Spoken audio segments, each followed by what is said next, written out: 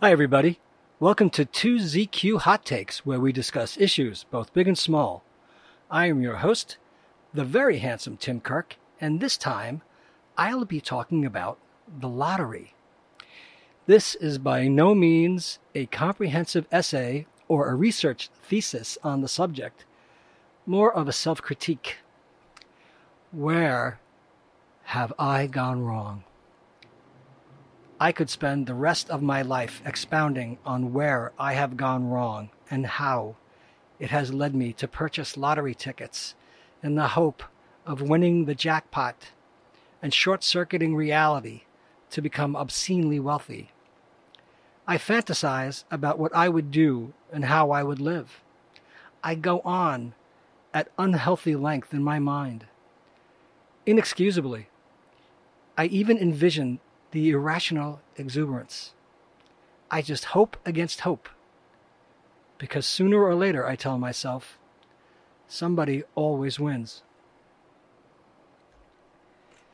I suffer from eternal optimism.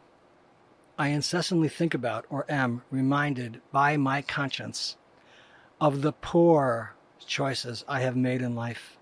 My mind, spirit, thinking, actions, body, behavior, impulses, desires, my history, excuses, failings, have all brought me to the point where I purchase lottery tickets on a regular basis? Is that what it is? And in-person purchases, as opposed to enrollment in an account and or an app, is much different. And it should send alarms to your mind to tell you not to do this and save your money, especially with a lot of people selling you the tickets. Now, I go to guys who are on the ball and smart and funny, and I enjoy their company and personalities, and they are great. On the other hand, there are people that I just do not understand why they are there. How they do not learn to do the thing that they are there to do all day, every day, as if each and every single encounter is a brand new experience and not a mind-numbing exercise in tedium. But they are there, and that's what they purport to do. How they do not comprehend, integrate, and apply any knowledge of previous activity is utterly beyond me. I came here to buy lottery tickets and not become entangled into the mesh of your personal melodrama and the minutiae of your day-to-day existence. I just want to buy tickets and leave this place. Can we do that?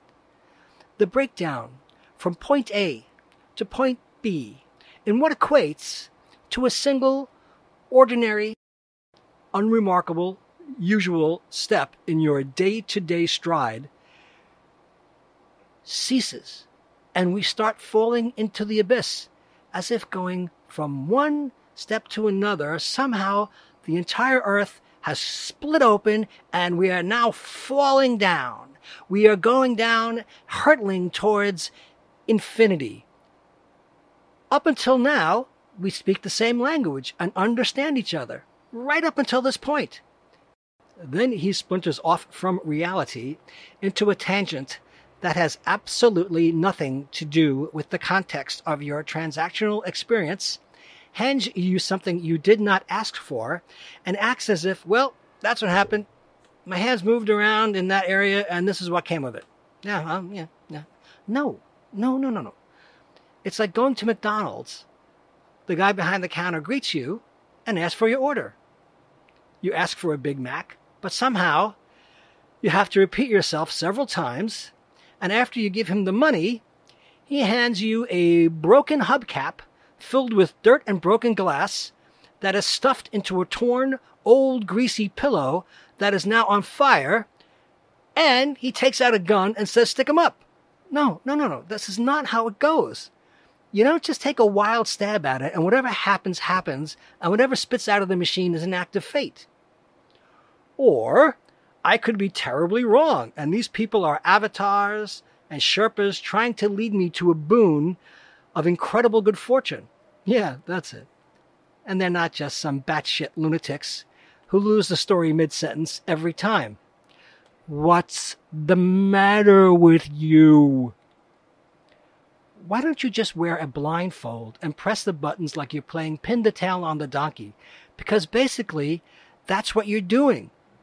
But tell me that first.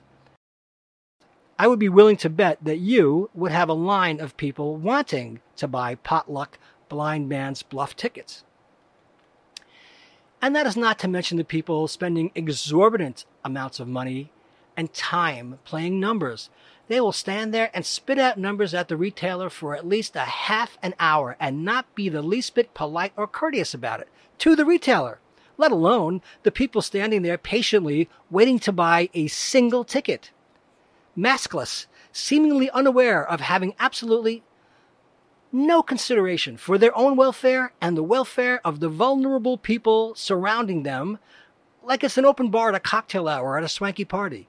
No, it's a smelly, dingy, low-life-filled, claustrophobia-inducing tobacconist in the middle of a life-threatening pandemic with people who don't seem to understand or care about the danger being posed.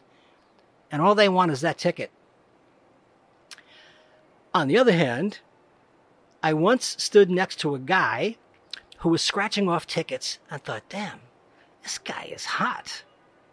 He sort of grunted at me in a pleasant manner that I could go ahead of him because he was distracted while scratching off his tickets. And I looked at him and I realized, ooh, he's one of my favorite porn stars in the flesh. And he was hotter in real life than on screen.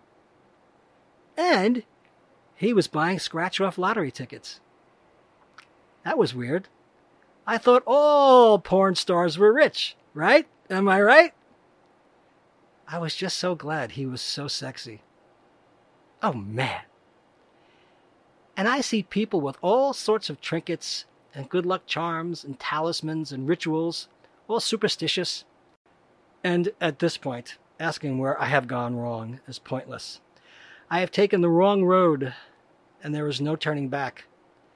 I have crossed that threshold. I have. Wish me luck. Thanks for listening. See you next time. And as the kiddies say, peace out.